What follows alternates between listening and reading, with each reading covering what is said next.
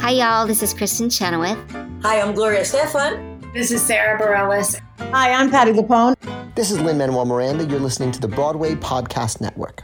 Hi guys, today's show is brought to you by Audible. Audible is offering our listeners a free audiobook with a 30-day free trial membership. Just go to audibletrial.com/musicalswithcheese and browse the unmatched selection of audio programs. Download a title free and start listening. It's that easy. Go to audible.com/musicalswithcheese. Also, a huge special thanks to our patrons at Patreon. Our current Patreon patrons are John Donna, Stephanie L., Terry Needleman, and Max Lunick. They give us a little extra financial support that helps us keep the lights on here at Musicals with Cheese. If you would like to join them in supporting us and get tons of fun perks such as a patron-only commentary, our episodes a day early, and a bunch more stuff, go to Patreon. We just did a commentary on Cats, so only the patrons are available to get that. Apparently it's pretty good, too. Yeah, we've heard good things. Andrew, do you want to talk about our affiliate link really quick? I do want to say that Jess has a beautiful shilling voice, and he does a great job. But we do also have an Amazon affiliate link. If you're going to buy anything on Amazon, just click the link in the description. Literally, it doesn't cost you any extra. We just get money from it. So if you want to support us, that's a great way to do so. Yep, give us money by buying more stuff. All right, let's get on to the real show. Hello, I'm Jesse McAnally. And I'm Andrew DeWolf. And welcome to Musicals with Cheese, a podcast where I try to get Andrew to like musical theater. And today we have an extra special returning guest. Oh, this one gets the extra special. Last time we had a returning guest, it was just returning guest. Yes, he's extra special. You know him from Some Jerk with a Camera and several other wonderful things. Tony Goldmark. Hey guys, thanks for having me yet again. What's been up since the last time we chatted with you?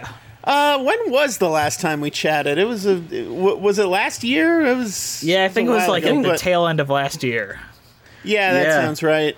I remember we talked about those two goofballs, and that's all I really remember. Yeah, what, Smythe and Jones, those guys? Oh my goodness. From the Royal Theater Show.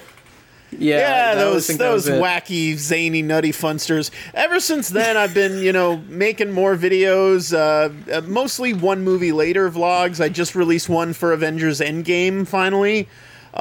Joining that conversation a few weeks late, but still, doing what I can. And I've also recently done videos about the Dumbo remake and Wonder Park, which is one of the worst movies I've ever seen. So based on Action Park, right? Sure. Let's pretend it is, loosely based. Because at the end of it, by the time you're finished watching Wonder Park, you will want to do harmful Johnny Knoxville stunts to yourself. So sure, it counts. You'll want to go on the upside down water slide. There you go. So, guys, what are we talking about today? If I'm not mistaken, we are talking about Finding Nemo the musical. In the big blue world, I'm gonna go explore. In the big blue world that I've never seen before. So many creatures swimming round the sea. In the big blue world, and all of them are. What can we say about this, guys? It's Finding Nemo, and it's a musical. What more can you say about it? There's not much more to say about it, so I feel like we just end the episode here. The musical itself doesn't say all that much about it, really. Like it's most of the songs are literally just dialogue from the movie set to music. I think I said this last time we briefly mentioned the Nemo musical, but they may as well have just gotten the Gregory brothers to make auto-tuned versions of just the dialogue from the movie. It's like there's that little creativity in it, which is weird because it's the Lopez's. It's Robert Lopez and Kristen Anderson Lopez, who also did Frozen, and I know Robert Lopez also did Avenue Q and Book of Mormon, so, talented people, but this is not their best work. I feel like it was kind of thrown at them, kind of as a test run. Kristen Anderson Lopez even said that she was given the job specifically because the Disney head saw a 15-minute a cappella version of Oedipus that she made and said, "Oh, it looks like you can condense a lot of material into a short period of time. Well, how about we do this?" Boy, do they condense. Like they Finding do. Nemo. Finding Nemo is 104 minutes long. The show is a third of that. It's only 35 minutes long. So, and the way they do it, I mean, we might be skipping ahead here, but the way they do it is they basically cram the second half of the movie into the last 5 minutes. And it's really jarring. It's Yeah. When I was watching it, I messaged Jess and said it's like putting Finding Nemo into your DVD player and just hitting fast forward 2 times, and then really watching is. that. And you listen to like the Book of Mormon while that's on. pretty much. But it opened in November of 2006. Technically, that was their soft opening. It opened officially in January 2007. A studio recording was made. Like, they had a lot of Broadway like officials coming in and like doing the set design and all that.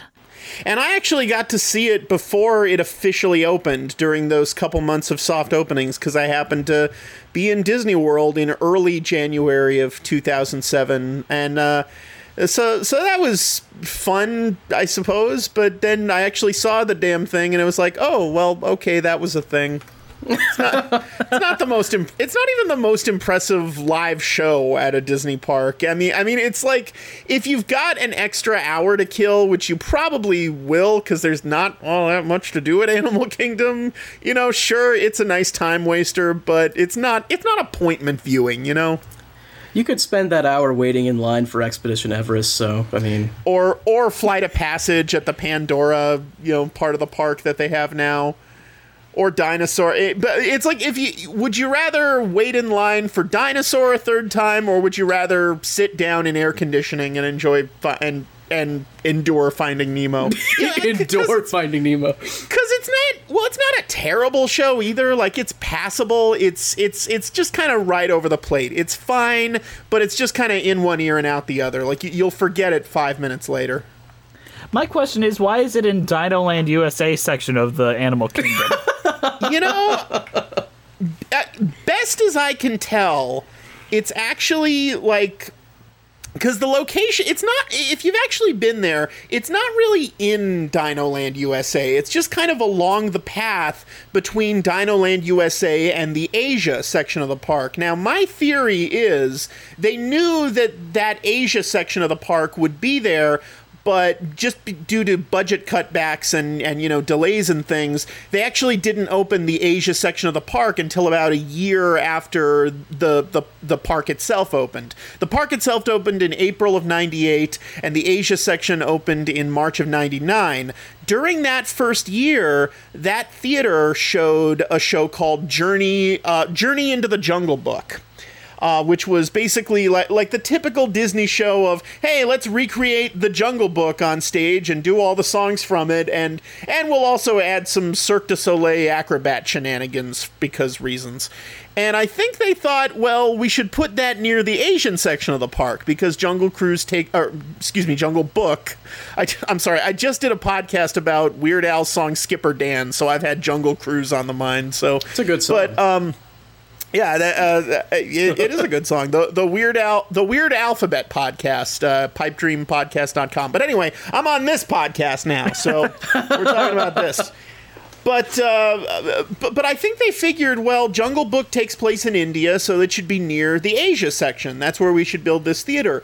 But then literally like a month after they actually opened the Asia section of Animal Kingdom, which included, all this stuff that looked like India and the Kali River Rapids and the Maharaja Jungle Trek, stuff like that, they closed Journey into the Jungle Book to replace it with Tarzan Rocks, because Tarzan was which was basically the same show but with Tarzan instead of Disney's Tarzan specifically, because that came out that summer of '99. But of course, Tarzan. Get Phil Collins, or like was Phil Collins? They got the Phil Collins music because they own the rights to it. I just imagine Phil Collins being there, like doing these shows every single day, and giving it its all. I mean, he could probably use the work. I'm not at this, especially now, but But then of course Tarzan takes place in Africa, and the Africa section's on the whole other side of the park, so it didn't make any sense anymore. So I guess they just figured, we'll just say it's part of Dino Land. Who cares? It's Animal Kingdom. No one cares about this park.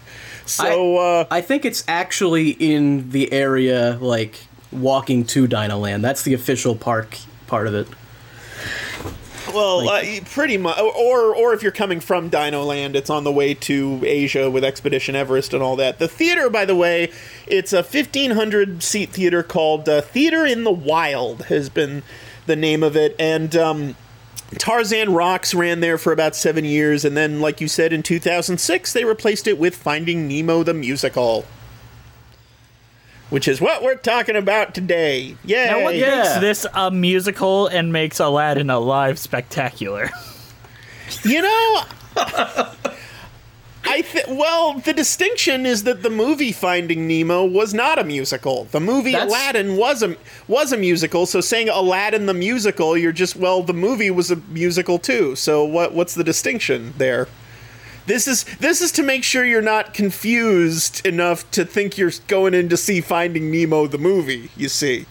You're at Disney World, so you're seeing the musical version, which is a live show, and that's the... Oh, I got a text. Oh, snap. That's nothing. Okay. So, what did we all think of the original Finding Nemo What else can you think? What's happening? Try that again, Jess. So what did we all think of the original Finding Nemo movie? What are our general thoughts on that? I love it a lot. It's definitely up there in the echelon of Pixar movies, I suppose. I remember when it first came out, I was a little unimpressed by it. I thought, well, that was good, but not great. I think I was a little too used to the whole, previous. I mean, it was the first. It broke a lot of previous norms of what constituted a Pixar movie at that point. Like, for example, it was the first Pixar movie not to use a Randy Newman score, for one thing. They used his cousin Thomas Newman instead. And it was the first Pixar film directed by Andrew Stanton, and he certainly has his own distinct, directorial style about him. It definitely grew on me. I grew to love it. It was never my favorite Pixar movie, though, if only because there was always so much great competition, I suppose. What about you, Andrew? But it's a really good movie.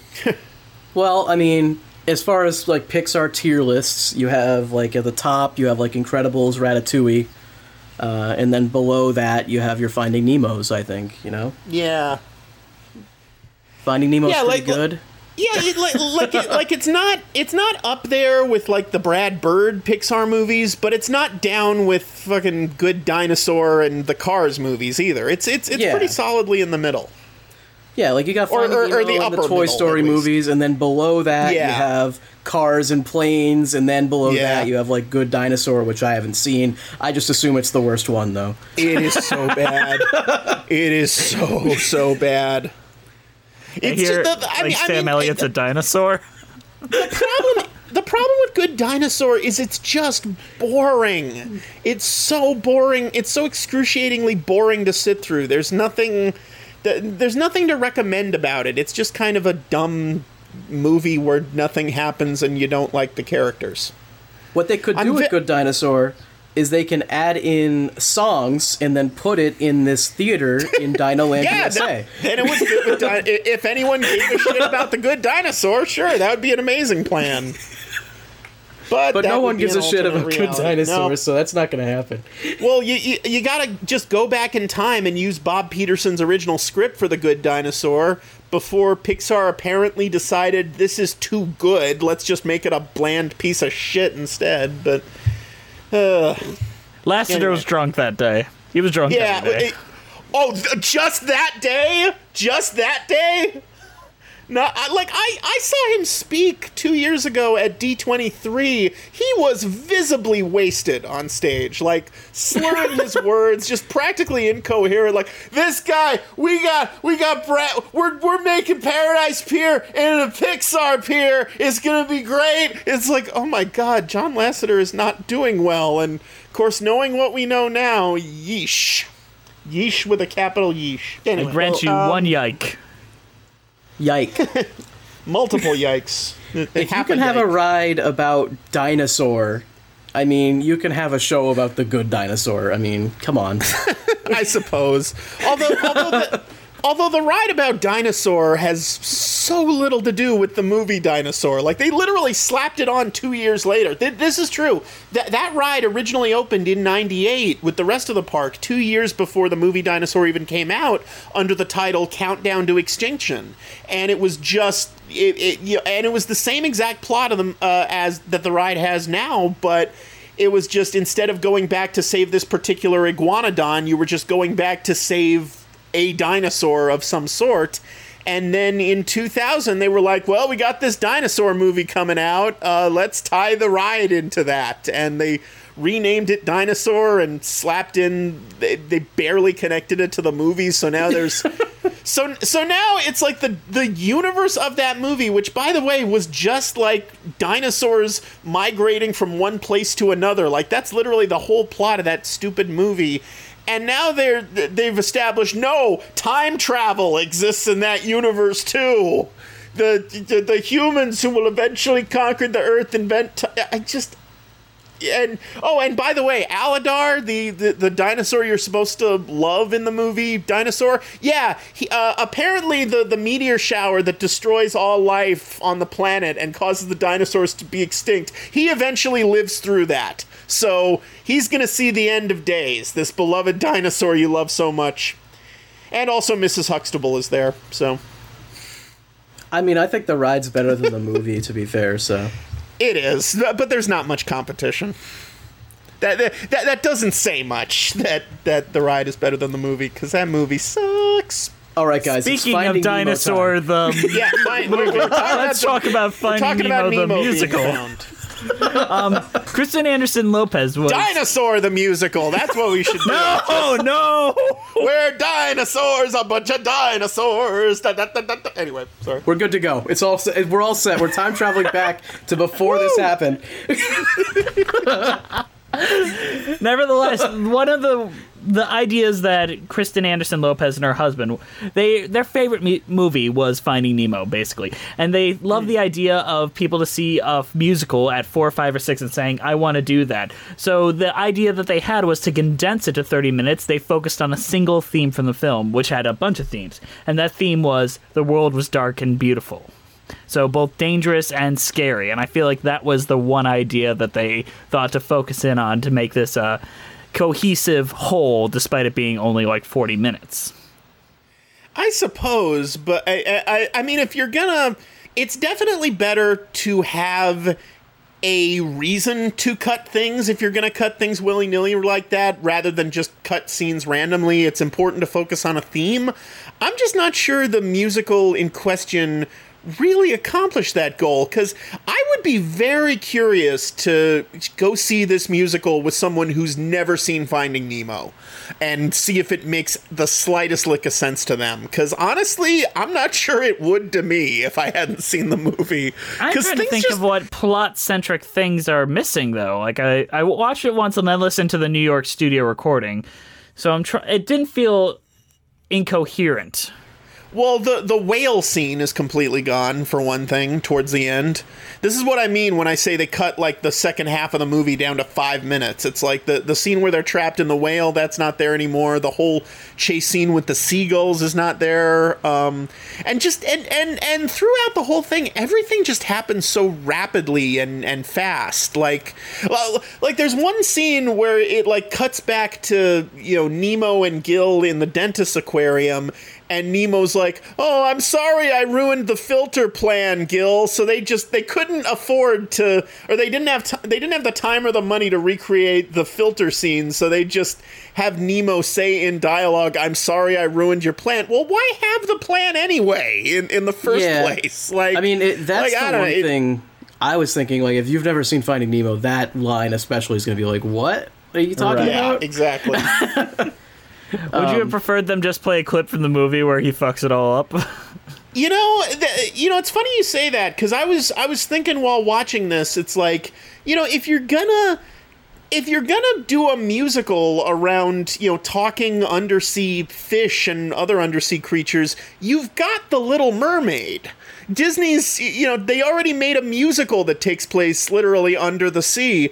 But then I realized, well, Disney MGM Studios, or excuse me, Disney Hollywood Studios, has had a live Little Mermaid show called Voyage of the Little Mermaid ever since 1992.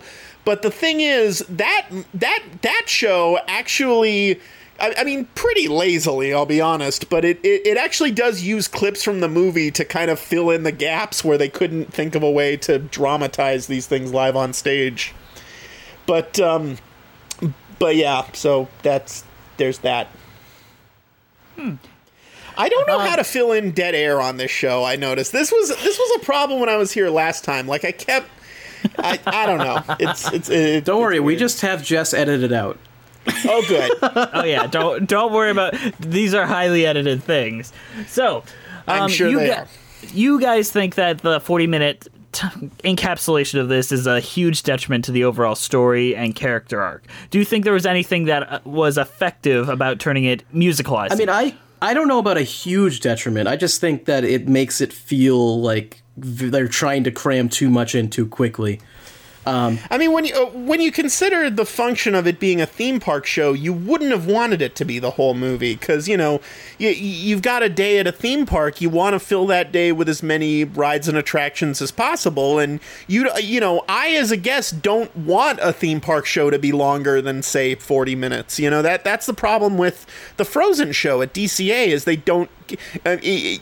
Just as a park guest, like, that takes up like 2 hours of my day, just because it's like an hour to actually watch the show, but then an hour beforehand to get in line and make sure you're in the right section and all that. But I'm sorry, what was the question? Do you think there was anything good about specifically about musicalizing it? No. I honestly think making it a musical kind of lessens it. I'll be honest with you. I don't think the songs in this are very good. I don't think they none of them are almost none of them are particularly catchy. The one song in this musical that I actually kind of like is Go With the Flow, and that's just because it's a Beach Boys pastiche. It's specifically like Good Vibrations era Beach Boys, which is certainly an obvious choice for, the song you give to Crush, the sea turtle who talks like a surfer, but it's still a fun choice, and they clearly have a lot of fun with it. I love the opening bit of it where you hear the word dude with the, elaborate Beach Boys harmonies. That's a really good touch. Go With the Flow is the one song that I've ever really had in my iPod rotation and stuff. A song I would actually listen to divorced from the context of this musical. All the rest of them, okay. The problem with this is that the Walt Disney aesthetic for musicals, ever since he, decided in the 30s that he wanted to start making full-length animated musicals, has always been, you gotta use the songs to further the plot. Don't just have the characters randomly break into song like it's a Busby Berkeley musical or something, where songs just happen. He wanted the songs to further the plot or the character or the environment or any combination of those three. But the point is, every song should serve a purpose of some sort. But at the same time, these are musical numbers, and they need to also function as big, fun musical numbers. They need to have a certain spectacle to them. They need to, they need to be kind of the big show-stopping numbers are, the musical's equivalent of a big action scene in action movies. You can't really have a musical without them. And there needs to be a balance. There needs to be a balance between function and spectacle. When you adapt a movie to a musical, and I'm thinking say Hairspray or The Producers or something like that, the songwriter's job is to take basic elements of the pre-existing storyline and then spin them off into flights of fancy, so you still get that story beat in there, but also the song functions as a big fun thing on its own. Finding Nemo the musical doesn't really do that. It just takes chunks of dialogue from the movie and rewrites that dialogue until it rhymes and sets it to music until it's technically a song. And so you've lost the spectacle element of it for me. You've lost what's fun about a musical being a musical is there's not a lot of it's very limited as far as lyrical dexterity. There's not a lot of fun you can have with it because it's still got a and also because the story is so condensed, so the song actually has to kind of have a beginning, middle, and end. It can't just capture a moment in amber because think about The Little Mermaid, think about Under the Sea or Part of Your World or something. Not a lot has changed from the beginning of those songs to the end of them. They're just kind of these fun moments that capture story beats in amber and have fun with them for a few minutes. But in Finding Nemo the musical, each song has to tell, well, this happens and then this happens and then this happens. We got to get all the way through a scene, via that song. So it's not allowed to have as much fun. And for that reason, I don't think it works as well. But you're therefore saying that all musical numbers there are fun and not plot-driven. Whereas I think the spectacle comes from the environment that it builds rather than the actual musical number, since you can't really have a tap dancing number with, fucking squids and stuff. Honestly, I think that would be sick, actually. Pays off very well is its thematic quality. Like the Dory's Where's My Dad theme that keeps repeating, both as, Nemo's Where's My Dad theme that keeps repeating throughout it, creating this emotional musical backdrop for Nemo as a character, as well actually turning the keep swimming motif as seen in the film and has become a meme in and of itself into its own musical theme. I think that those thematic elements make it stronger. As well, I think it builds the world in a way that only a stage musical can in the Big Blue World, where it both feels beautiful and scary, which is kind of what Kristen Anderson Lopez and Robert Lopez really aim for. As well, it does play with pastiche a lot, like Fish Are Friends Not Food with the rock pastiche. It does have those fun moments, but it is also limited to a theme park stage show's budget. I think the songs themselves in a vacuum are effective storytelling devices, though probably not at Broadway caliber, are still effective for what it's aiming to do. I think where it really lacks is in the lyrics, where a lot of the lyrics are just taken directly from the movie, and it doesn't work that well in a lot of cases. Well, that's also a shorthand to try to make it memorable. The way to make the song memorable is to try to take the most memorable part of take the truth and make it rhyme, basically, as Sondheim says. Well, I agree that the spectacle in the musical as it exists comes from the puppetry, comes from the big elaborate. The puppets that they use, design, the costumes, the set design, a lot of that kind of stuff. Yeah, the costumes, the set design, all that stuff is good. All that stuff works. I especially like the way they actually make it look like the fish are swimming in midair. That's a really talented form of puppetry in and of itself. It looks really effective. My problem is, and I will say about the song "Just Keep Swimming," at least that song has a good conceit to be there, because Dory was singing it in the film as well. It's this annoying song that she keeps coming out. So expanding that song at least gives that song a good reason to exist. My problem is, this is still an adaptation, and it just doesn't improve on the source material. To me, the story was so much more effective when these characters were just saying this dialogue, and to just build a song around it, I mean, it could work, but to me, the songs just aren't good enough for they're not catchy enough, the lyrics aren't creative enough for the most part. It just doesn't work for me. I feel like and the source I understand. Material... Sorry. No, I feel like the source material doesn't lend itself to musicals very well. It really doesn't. I feel like if they'd wanted to make it a musical, they would have. But of course, like I said, there already was an undersea Disney animated musical at the time called Little Mermaid, so I'm sure they didn't want to, invite even more comparisons. Don't step on any toes, yeah. Exactly. Fins. Shut up, Jess. I think a lot of the problem is that Finding Nemo the movie is just like a road trip movie.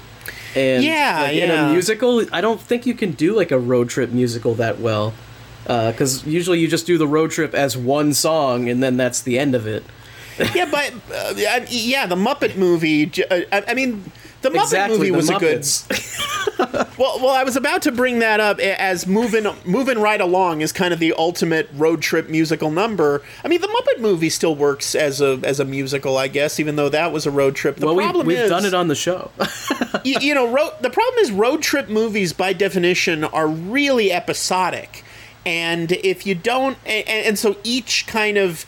Basically, each stop along the road trip has to be its own unique musical number, and I mean, there's nothing inherently wrong with structuring a Finding Nemo musical. Just as the structure could certainly be adapted if you wanted to make it like a full-length Broadway musical, I think. But part of the problem is that this is going into a theme park, and they've only got so much time to play with. So it's just everything's just got to be bam, bam, bam, and you've got to tell the story that the movie already told, and it's serving too many masters. I feel like with what the limitations were, they did the best possible job. And I'm going to let Jess talk right here. Let's go, Jess. It's my opinion that musical theater compresses in a way that a lot of other adaptations can't, meaning that you can say a lot in a musical number that you could not say in action, which is why Les Miserables is able to be the 3-hour giant musical that it is and still be the shortest and most complete version of Les Mis, because you can compress all these ideas and complex emotions. Like, you can get in one song the entire first 15 minutes of Finding Nemo all the way up to the drop-off point in one song compiled together in like a verse, chorus, verse, and get it all out there, and without it feeling that jarring. So I think have that a really cool tricycle as well. And I think that the musicalization. I dug the tricycle. I'll give it that much. I agree with Jess. Yeah. Well, the song "In the Big Blue World," I don't particularly care for that song. I don't think it's all that interesting. It's basically Under the Sea on Quaaludes. It's like it's another song about how wonderful it is to live under the ocean, but it's just so like slow and lethargic to me. It doesn't have a lot of energy. I know they're kind of trying to capture the vibe of the Thomas Newman score for Finding Nemo, which was also very kind of it was very moody. It was very, it wasn't like a big exciting score. It was more kind of a little, I don't know what the word I'm looking for is. It was almost relaxing in its own way, and in the same way like watching the waves pound on the beach for an hour or so is really relaxing. But that doesn't necessarily equal to a really strong opening number, in my opinion. And by the way, fun fact, that song "In the Big Blue World" is also used in the Seas with Nemo and Friends ride at Epcot, which had its grand opening on the exact same day as Finding Nemo the musical, January 24th, 2007. And in that ride, it basically makes no sense, because in that ride, like you're riding along, you're in this ride vehicle shaped like a seashell, and you're going through the plot of Finding Nemo. Basically, they lose Nemo, they find him, and then suddenly all the characters burst into song, and they do this pretty cool effect in the ride where the CGI characters are projected on top of the real aquarium that they've got in that pavilion. So you see real fish behind the fake CGI fish, and it blends in pretty seamlessly, but it still makes no sense that they're singing a song. Mm-hmm. It's fun. Yeah, but it's not. I won't say it's fun, but it is an effective opening number, because in the way that it also acts as setting up the universe for those who don't know, and as well as an I Want song. We understand exactly what our two leads, because they are diverging leads, want. We understand that Marlin has this like uber protective side to himself, and Nemo just wants to explore in song without either of them saying, "I want this. I want adventure," in a vaguely big way. Well, the other problem I have is that the lyrics of this song, for the lyrics of all the songs in this musical, more or less do just say what the characters want. Like that that recurring theme you mentioned of the Nemo, that's my dad, ba-da-da. So many of those lyrics are literally just him saying how he feels. Like, he's come to get me and I'm so glad. It's just not very creative. But it's also, I think that's effective because it's paying off when he's like, my dad would never do that and all that. Like, it's a doubt and then the shock of it. Like, if it was just, like, out of nowhere, but since it's a reaction to what was previously set up. I see what you're saying, though. I'm not dismissing it, though.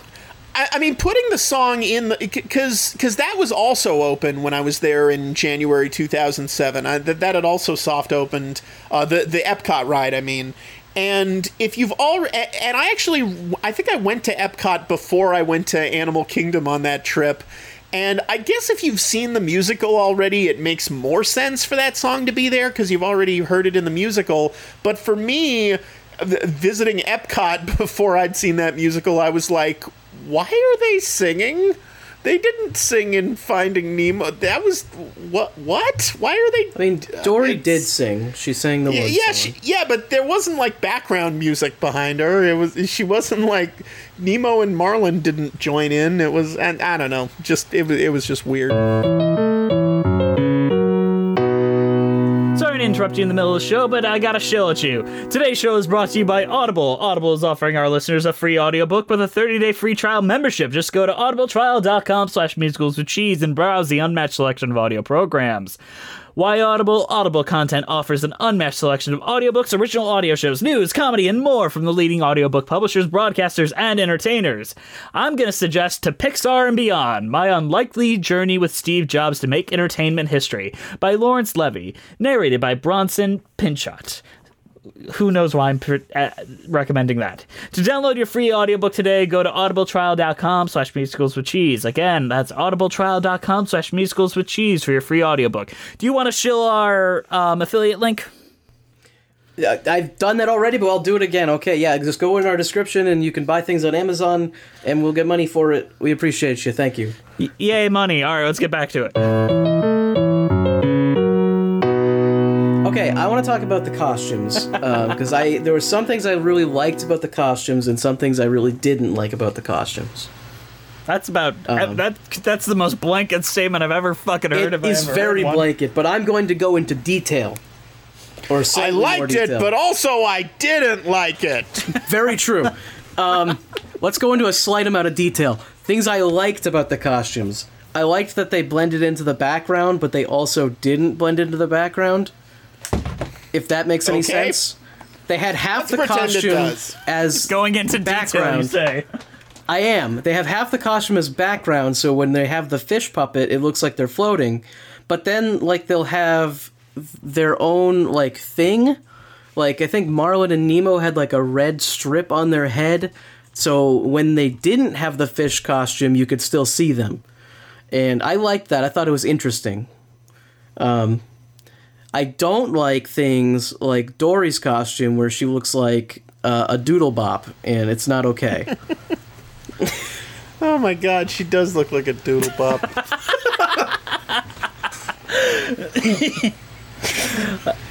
I mean, here's the thing. You'd think they'd want to dress the actors up as nondescript as possible. You'd think they'd want, them to just be wearing like solid gray or something that blends into the background so you almost don't notice the actors are there. You can just focus on the fish, but that's not what they do. You kind of can't, though, because sometimes they don't have the fish with them, and you have to still recognize that the person's singing. So that's what I liked about it, is that they kind of did both, in a way. I guess, but Dory just kind of looked like a little Lord Fauntleroy outfit. Okay, well, Dory is the doodle bop. The doodle bop ran out. It's not okay. The doodle bop that proves a rule. Exactly. Yeah. So she's kind of an exception where her costume's just bad. Everyone else is kind of like, I kind of dig that. It's okay. It reminds me a lot of Julie Taymor's aesthetic with The Lion King, whereas she gives the actors room to perform because the puppets are limited because they kind of look dead in the eyes. Like, those fishes can't smile or frown, so they have to do the legwork there, and I think a lot of the time that's pretty effective. there's kind of like two different shows going on. There's like a puppet show, and then there's the show of the puppeteers, and you can kind of watch either one. Well, it's Avenue Q rules. Like, there's still emotion to be had from the actors. It's just the puppets are also there. But the actors are the puppets. All actors are puppets. All people are puppets. We're all. This is. You all brought your cyanide pills. No puppet, no puppet. You're the puppet. You're the puppet. It's very true. Hey, okay. This is a nitpick, but why is Nemo's egg green? In the opening scene, they do the thing where, Marlin and Coral are, celebrating that they've got all these kids, and then the Barracuda comes and eats her up, and then he's got the one egg left, but the egg is green for some reason. That's a very interesting question. Yeah, I mean, I guess it's just so... it won't blend in with the background or something, but I don't know. Is that really a huge concern? Like, you already... What? Like, you what know color he's is the holding... egg in the movie? I don't remember. It's red. It's because I believe fish eggs are red. Well, they wanted it to be the heart of Tahiti. My God. You know what it is? That's why the Barracuda didn't eat it, because the Barracuda is Sam I Am. And it will not eat green eggs and clams. It will not eat them underwater. It will not eat your son or daughter. It will not eat green eggs and clams. It will not eat them, Sam I Am. He prepared this. This was prepared. Shut up. You wrote that down. Send pictures. You have a piece of paper with that written on it. I totally made that up as I went along. I don't know it. I don't have to. I've never written anything down in my life, and I don't have to stand for such wild allegations. Well, I don't believe you, so. You made me go into wheezing territory, I totally you fucker. I totally wrote it down. This is usually where we talk about the songs, isn't it? Yeah, do you want to talk? We cover them a little bit. Do you want to go in more detail? This had songs in it? Wait, this was a musical? Yeah. Where's my dad?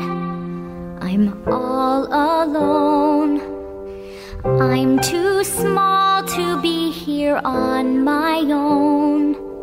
I swam away 'cause I got mad, but now I really need him. Where's my Can I complain about the New York recording that they did? The official recording. I didn't listen to it, so you were allowed to complain. Okay, so basically it's just Robert Lopez, Kristen Anderson Lopez, and Avenue Q Stephanie D'Abruzzo, who you probably know from the Scrubs musical episode. And Kristen Anderson Lopez has a very specific way that she sings. I don't know if anyone's ever listened to the demos for Frozen. I have, but I don't remember the way she sings. She sings with a little bit of a lisp, which is kind of adorable, especially when she's doing young Anna and all that. She also has a very nasally sound that feels childlike. So when she's doing Dory and Nemo and they sound almost identical. Of course. I'm like, oh. Ugh. That's my one complaint. And the fact that Robert Lopez sounds like a teenager, and that's not Marlon. Marlon is an old man. Yeah, he's Albert Brooks. He's an old man. Can I say the one lyric in this show that irrationally pissed me off? Like it's not just this is a dumb joke. It's that this kind of destroyed the foundations of the universe that the movie worked so hard to build. We're about to go full Brent. Everyone prepare yourself. Yes. Okay, it's the lyric in the opening song, In the Big Blue World, where Marlon sings, and I wrote down these lyrics just to make sure I wouldn't forget them, so I could recite them word for word. He just said he didn't write anything down. I never said anything at all. I don't say anything either. This isn't even a podcast. This is a dream you had once. But, okay, the lyric is, I know you're excited, but let's take a little pause. Sharks are not our friends, Nemo. Haven't you seen Jaws? Yeah. Haven't you, a clownfish living in an anemone in the middle of the ocean, seen the 1975 cinema classic directed by Steven Spielberg, Jaws? Don't you have Netflix over in the, it's just, ugh. Haven't you at least seen Jaws the musical? Just to play devil's halibut. The movie occasionally would kind of lean on the fourth wall, but it never straight up broke it like that. It's like this is not Aladdin. It's Finding Nemo. It's just it just felt like such an Finding Nemo joke. But Tony, have you considered maybe he's referring to actual shark jaws? Haven't you seen Jaws on a shark? That's true. Jaws are very large on sharks. Well, but no, Nemo wouldn't have, because Marlin's kept him sheltered all these years. He wouldn't have seen actual Jaws on a shark.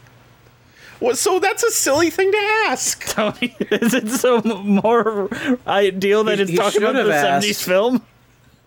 Wait, no, what? not the 70s film. He should have asked if he saw Shark Tale with Will Smith.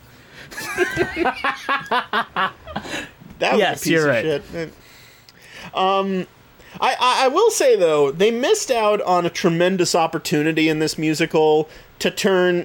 Again, I guess they just didn't have time to do this. If this was a full Broadway musical, I guarantee they would have done this.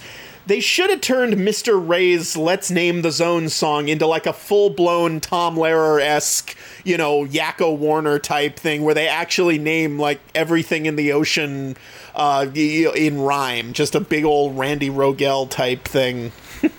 Yeah, that would have been really fun. That would have been amazing.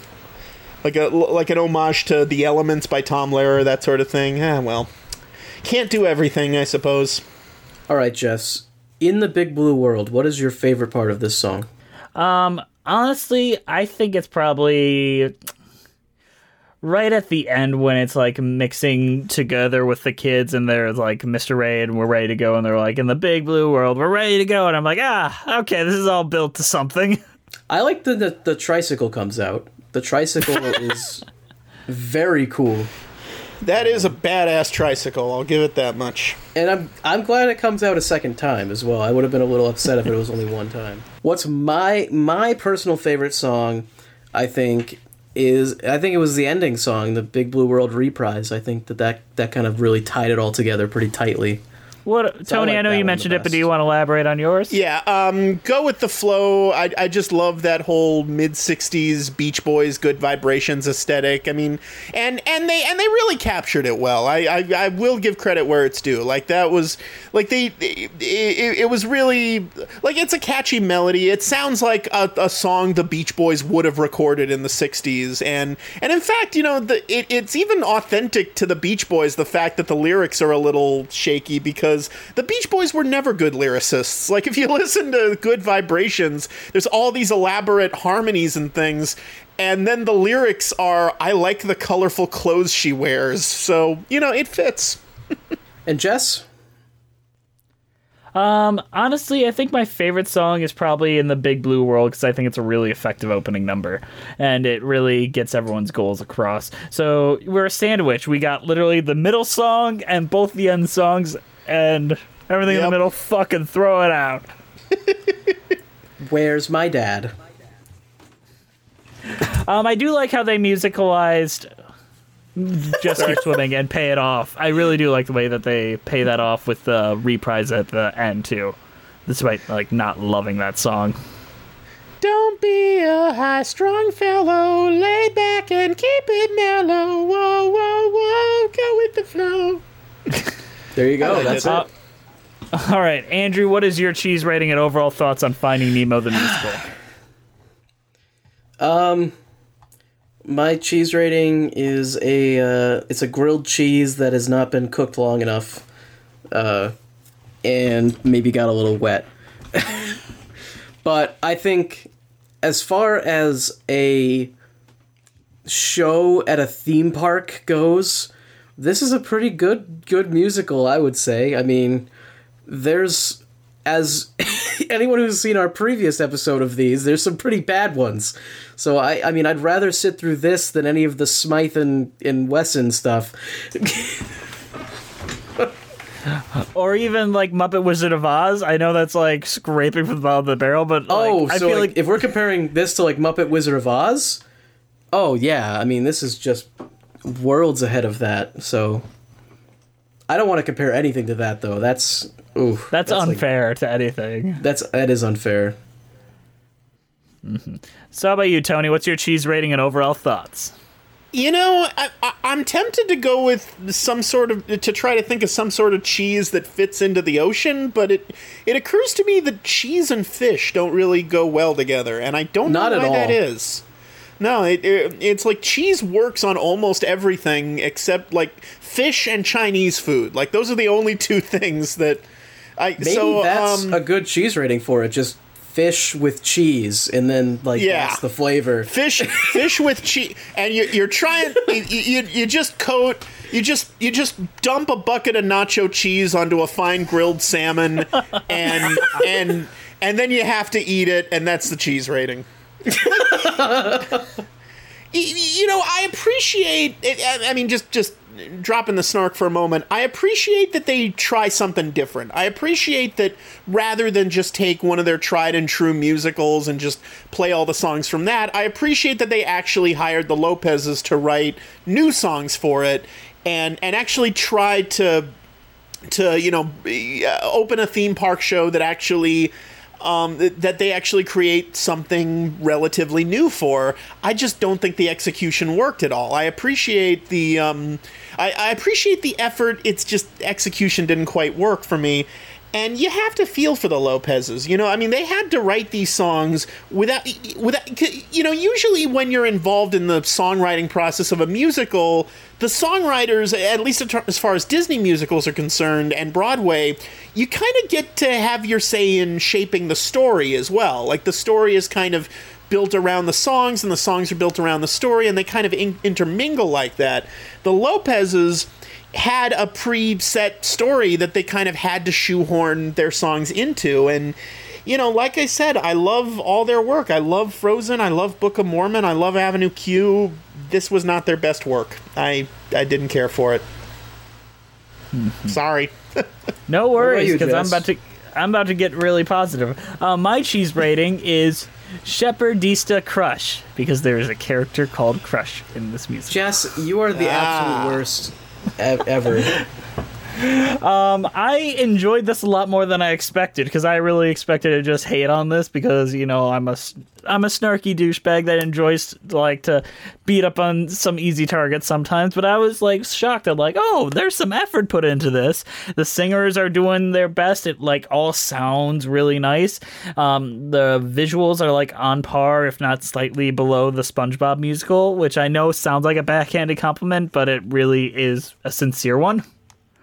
I think that, yeah, all your complaints are valid, but it's not like I wasted, like, 3 hours of my life on something terrible. It's like I wasted 45 minutes with something with a lot of elements I really appreciated in it. You know what they should have done? They should have gotten Lin-Manuel Miranda to write a Finding Nemo musical, and then they could have called it Clamilton. That was written 10 points to Gryffindor. All right, send us the sheet of paper you wrote these jokes down on, okay? That I came up with off the top of you say that as though I haven't crumbled it up and thrown it in the trash already. Believe me, I have. All right, that was great. Tony, thank you for coming back on. I had a lot of fun. Thank you once again for having me. I'm sure you have a lot of things you want to promote out there, so promote it out for the world. I do indeed. You can check out my YouTube channel, youtube.com/Tony Goldmark. You can watch all 3 seasons of Some Jerk with a Camera there. I will produce a 4th season of that eventually, but for now, I'm doing a lot of One Movie Later vlogs. I just released one for Endgame, and occasionally I do videos called State of the Parks, which are kind of a theme park news and rumors editorial series. I just, a few months ago, did an episode on the recent changes to Pirates of the Caribbean, which was really interesting. And you can also follow me on Twitter at Tony Goldmark. So there you go. Fantastic. All right, now we get to shill our stuff, all right? Once more, today's show is brought to you by Audible. Audible is offering our listeners a free audiobook with a 30-day free trial membership. Just go to audibletrial.com/musicalswithcheese and browse the unmatched selection of audio programs. Download a title free and start listening. It's that easy. Go to audibletrial.com/musicalswithcheese. Thank you for listening. We are on iTunes, Spotify, Stitcher, at Musicals with Cheese. Our Twitter is at Cheesy Musicals. Our Patreon is Musicals with Cheese. We're going to be doing a new commentary every month, only for patrons. Next month, we got something big. Good. It's very good, and we got another one coming up in June, so don't think that we're just going to leave it at that. Our Instagram is Musicals with Cheese. Our YouTube page is newly rebranded as Musicals with Cheese, and right now there is currently a video up there for you guys to watch, so you've got, integration all over the place, synergy. It's great. Shoot us an email at musicaltheaterlives@gmail.com. Our title card was created by the amazing Jolene Casco. Send her some love on her Instagram at Jolene Casco. Andrew, thank you for all the work you put into this show. I didn't do anything, man. I just watched this Finding Nemo thing and I came on here. Yep. Tony, thank you again for joining us. It's always a joy to have you back on. You're welcome anytime you want. Thank you. As long as we're not talking about Smythe and I don't remember the other guy's name. As long Smythe and Jones. Smythe and Jones. As long as we're not talking about them. This musical needed more Smythe and Jones. I mean, I'd have to disagree. Every musical needs more Smythe and Jones. Those two are the backbone of the entire theatrical industry, you crazy I'm going to disagree pretty strongly with this one. Well, I got to break up this fight, but while I do that, have a good night, and we'll see you next time. It's the backside of water, damn it! We'll see you next time on Musicals with Cheese. Woo! Oh, yes. Fish are friends, not food. He basically sang our theme song. It's pretty close. Yeah, that was close enough.